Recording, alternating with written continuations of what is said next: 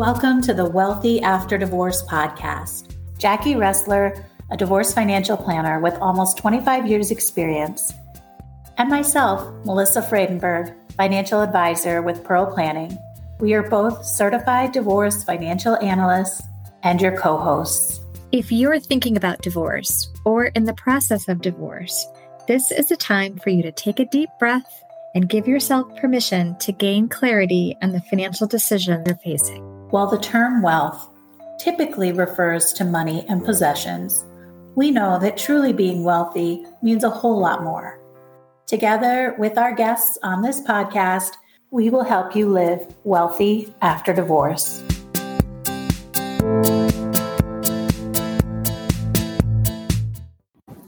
Welcome back, everyone, to Wealthy After Divorce. This is Jackie Ressler, and I am your host today. I am so excited about this topic. This is a topic that comes up in so many of my cases when we're working with clients during the divorce and especially after. My guest is Mike Turkaly, who is with Advanced Insurance, which is a partner of a larger company that's called Acrisure. And Mike is a specialist in insurance, in the health insurance. He's an insurance agent. He works with employee benefits, individual policies, and Medicare policies. And I know Mike because I have been referring clients to him for years. He's helped so many of my post-divorce clients analyze their insurance and make sure that they have coverage when the divorce is over. So I'm really excited to have him here. So welcome, Mike. Thank you, Jackie. Thanks for having me. Mike, let's jump right into it. I find that the logistics of how health insurance works after the divorce can be very confusing for the spouse who needs coverage. Can you explain what COBRA is and how it works?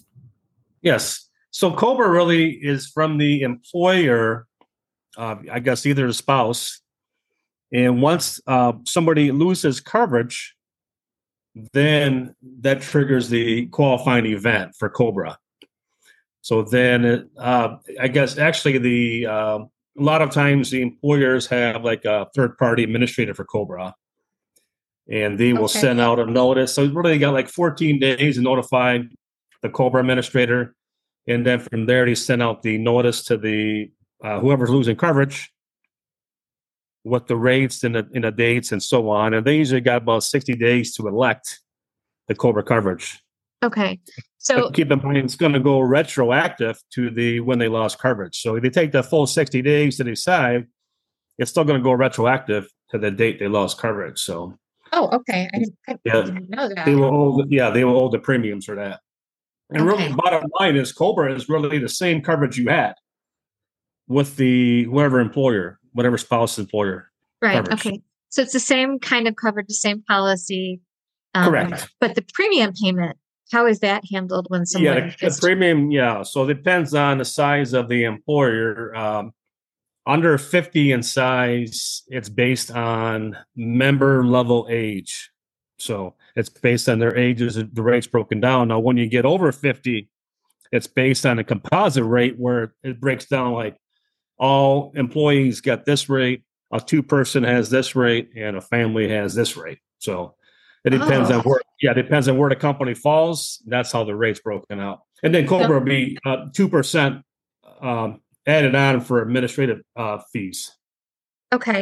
And I think most people don't maybe recognize that the fee is similar because when they were married, their spouse's employer covered a part of that premium. Correct. Yeah. Most of them maybe pay all over for the employee or 50% or 75% or so on. So they're not going to cover anything for the former spouse. Correct. Yeah, that's what the spouse will get a bill from probably the COBRA administrator. Okay, so there's no part of the coverage that people were used to their employer paying for the family that the employer is no longer going to cover. Correct. Yeah, it's all on the person that lost coverage. Okay, and I think that's where so I always tell clients that when they get divorced, they can stay on COBRA for up to 36 months. But correct. I think that for my clients, when we come up against, again, I have this in almost every case where one person is losing their insurance, my standard response to them is, I'm not sure if Cobra is better for you or if it's better for you to get your individual policy. You should call Mike Turkaly and ask him. So when I Correct. send those clients to you, what does that conversation sound like when they call you? Yeah, good question. That's pretty much, I get their information, name, address, date of birth, and whoever's being covered, if there's any children involved that need coverage. And then from there, kind of see like what they had, I guess, their coverage from the employer or spouse's employer. And then kind of go from there. Because that could be, you say the employer coverage could be pretty rich in benefits. So it could be a lower deductible, so on and so on. So individual, you could save a lot of money from Cobra by, going with the higher deductible and that kind of sort of things too. Okay. So kind of look at what's their budget, what do they want to pay per month, what sort of deductible they feel comfortable with, go on like that kind of things. So is it a good rule of thumb to say that in general that Cobra is going to be the better coverage for most people? It's going to be probably richer coverage. Yes. More comprehensive. Okay. So more comprehensive would mean lower deductible. Yeah. If you're not familiar, like say first dollar benefits are benefits that you would have before deductible. So like a doctor visit, a specialist doctor visit, emergency room, urgent care, prescription drug coverage. Those all you can pay first dollar. You pay a flat copay for those services before deductible. Now that's on the employer side, the Cobra. On the individual side, a lot of those benefits, besides maybe a primary doctor visit, you pay a flat copay, but everything else, like a specialist and even emergency room or urgent care copays and prescription drug copays, you're going to have to meet after you meet your deductible. So, okay, all right, not really like first dollar. So you might get that doctor visit if you're sick or so on, but after that, you're going to have to meet that deductible. So it depends on what level of deductible you go with, high or low. And then obviously the premium is driven off that too. That's okay. I see. So when people are contacting you and you're writing a quote for them, you're looking at different deductible amounts in terms of coming up with that premium, the dollar. Correct. Okay. As of when the Affordable Care Act came into play, it was signed into law in March of 2010, and then it came effective like January of 2014. So after that, there's no pre-existence. So they don't look at any. So I guess you could be sick or any condition, pre-existing condition, and there's no exclusion at all on health insurance. Okay. And that was a huge benefit and a big change in the law when that went through. Yes. That really benefited a lot of my clients who might have been, older, hadn't had health problems, and then couldn't get coverage when Cobra was done. So that was always a problem. So it's great that we don't have that problem anymore. Right. What are the things that really drive that premium up when you're looking in the market for people that are getting their own policy? Is it mental health coverage? Is it, so there's no health underwriting whatsoever. So it can't be anything related to any specific disease, but what does drive the premium up? Just age? It's definitely age. And then the deductible is a big factor also. And then I guess a third thing would be there's a PPO plan, and a PPO is a preferred provider organization, which means you have in and out of network benefits. So if you go in with the in-network doctor, you're going to pay lower than going with the out-of-network doctor. Okay. Now then an HMO is a health maintenance organization. An HMO only has in-network benefits. So you have to see a doctor that's in that network. And obviously with that, well, I don't know if it's obviously, but the HMO is going to be probably 8 to 15% lower than a PPO. But I would say majority of that probably clientele they go with an HMO because it's a lower rate. Okay. And what would you recommend? I'm never sure what the best time is to refer clients to you. Is it when they file for divorce? Is it as they're getting close to the end? Is it even maybe after the divorce is done? That's it's pretty much. Well, the key really is going to be driven off the when they lose coverage. because from there they got 63 days to enroll into another plan, unless they take COBRA, of course. So, Okay. but if they're say they're just got filed, whatever, whoever filed first, and they want to start looking, that's fine too. We can start quoting them to kind of give an idea, like, here's what you're going to pay, right? So, okay, and then my preference would be to send clients sooner rather than later because I'm helping them with their budget. And correct. So we want to have some idea of what the premium would be. And when they come to you and they get a quote, is it possible that quote could change dramatically by the time if the divorce was done, let's say 6 months later? No, the only time the rate will change, because once we're like say 2023, the rates are pretty much filed with the state for the policies. The only thing that would change if they had a birth there and that person's older within that 6 months you mentioned. So okay, I got say it. we quoted like now, say we quote a July 1st date, and then they need coverage October 1st. Well, they had a birthday maybe September, right? So then they're going to be a year older. So actually the rate will change based on their age now. Okay. And is there any age that people need to watch out for? So where the rate really jumps up a lot? Somebody like 60 to 65. So it's before Medicare. Mm-hmm. They actually get pretty high up there. And I was kind of telling them, don't shoot the messenger, because I'm just kind of showing you what the rates are, and that's all I can do, really. Okay, so between 60 and 65 is the time when the rates get more expensive. And it doesn't matter if you get it the year before, right? Because the following year, your rate's going to go up based on your age. Correct. Yes, every year. Yes, correct. Yeah. So it's not like you get grandfathered in at a lower rate. No, not different from like a life insurance policy where you get an attain age and then that rate stays the same throughout the policy. So okay, so for clients now with health insurance, we know unfortunately, we know that between age 60 and 65, those are key years that we need to make sure that clients have the right amount of coverage. I know that you are also an expert in Medicare coverage. And a lot of my clients are in that position where they need to get a supplemental policy.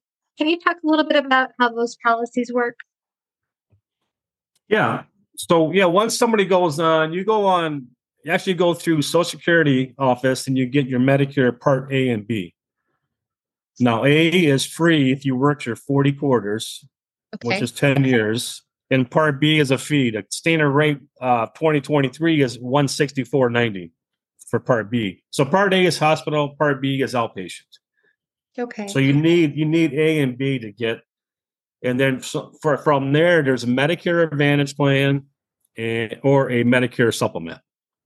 So Medicare Advantage plans are kind of work like the plans you have all your life. They're a PPO or an HMO, and you pay co-pays, and so on for any services. And a Medicare supplement works along with Medicare, where it kind of fills the gaps of Medicare. You were telling me that you like working with Medicare. Oh yeah. What makes it so confusing? So is it that there's so many different carriers that you have to analyze? Exactly. Yeah. Like I said, really there's two options. You go Medicare supplement or Medicare Advantage. But from there, every insurance company sell a plan.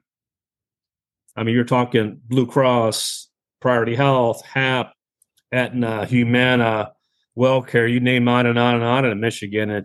They all sell them. So okay, it's just a matter of, what works best. Depends on which route they go, of course. So Medicare Advantage, like I mentioned, HMO or PPO, same way they have network of doctors, and it's better to stay in a network, of course. Now, Medicare supplement, you can actually see any doctor in the U.S. that takes Medicare, regardless of what company it's with, what insurance company. As long as that doctor takes Medicare, he'll accept that Medicare supplement plan. They have to. Okay, and then some doctors don't accept it because Medicare doesn't cover enough, right? So there might be some... Yeah, or Medicare doesn't pay enough in a sense. So say if somebody goes to the doctor for a visit, and the doctor bills Medicare $200, Medicare might turn around and say, no, it's only $100. So, okay. Are they allowed to opt out? I'm sorry? And every doctor is allowed to opt out Medicare? Yes. Yeah, they pretty much have to opt in, I guess, really is the key. They're really saying they're accepting Medicare's assignment on the fee, on the payments and so on. So, Okay. and it depends on what kind of plan. That doctor can actually bill you the difference up to 15%, but a lot of the policies cover that, where the doctor can bill you the extra money. Okay. I know this is probably a tough question, but can you give me an idea what the price range is for the Medicare supplement and the Medicare Advantage? Yeah, like I mentioned, you need Part A and B. So B is going to cost you $164.90 standard rate. And that's per month, right? Correct. Okay. Now, if you are collecting Social Security, they take it out right out of your check. Okay. If you're not, they bill you every 3 months for that fee. Okay. And then Medicare Advantage actually starts at a zero. They have a lot of plans that start at zero premium.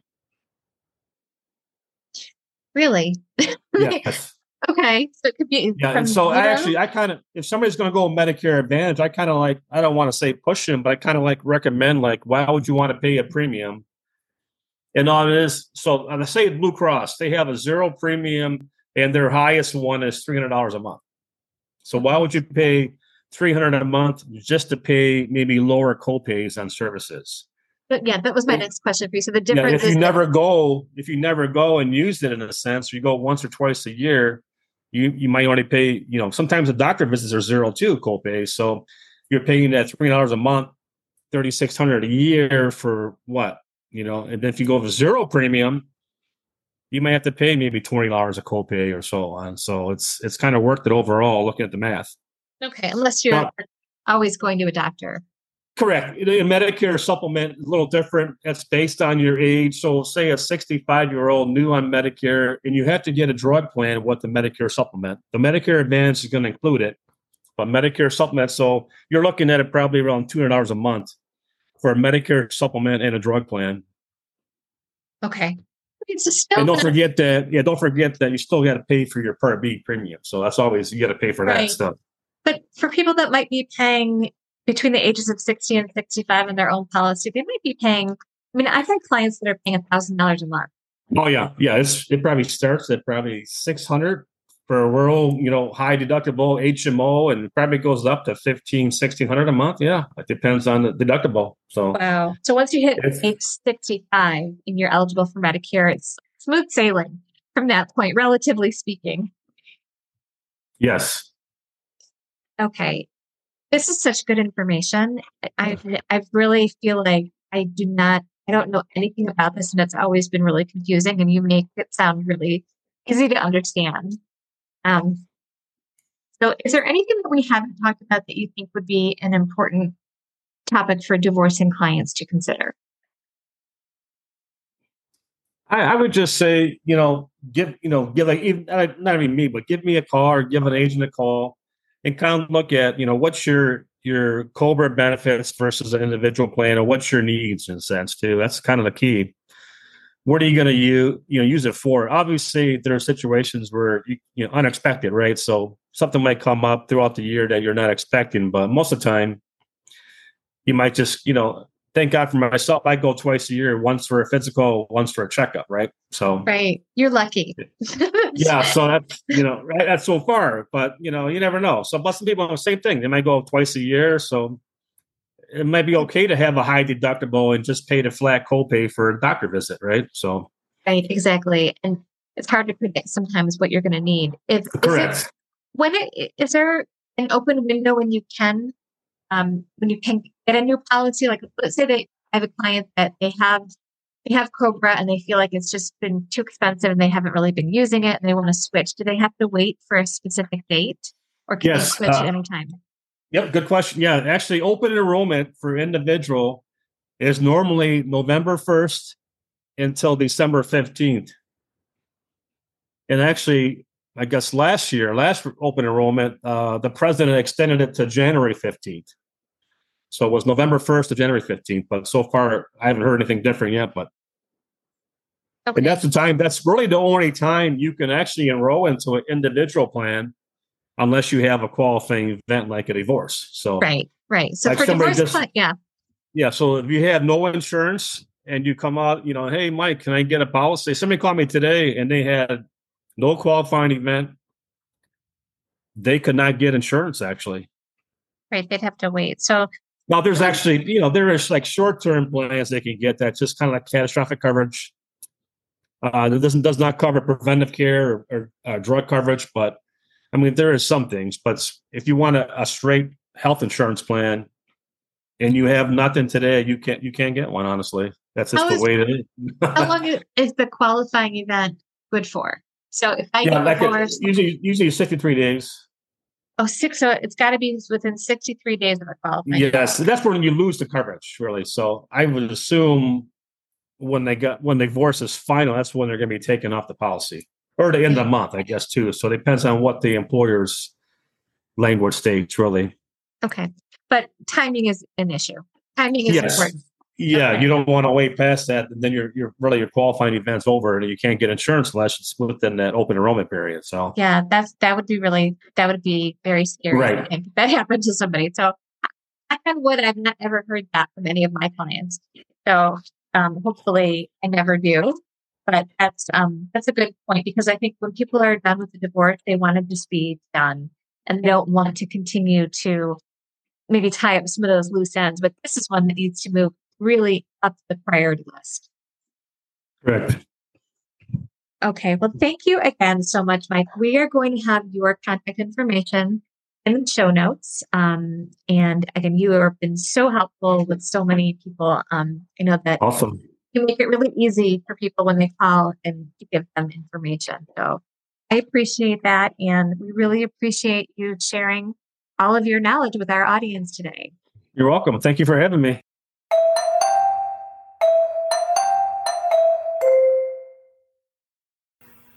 Thank you for listening to the Wealthy After Divorce podcast. You can find more information on Melissa Friedenberg and Jackie Ressler on our website, www.pearlplan.com, as well as on our podcast website, www.wealthyafterdivorce.com.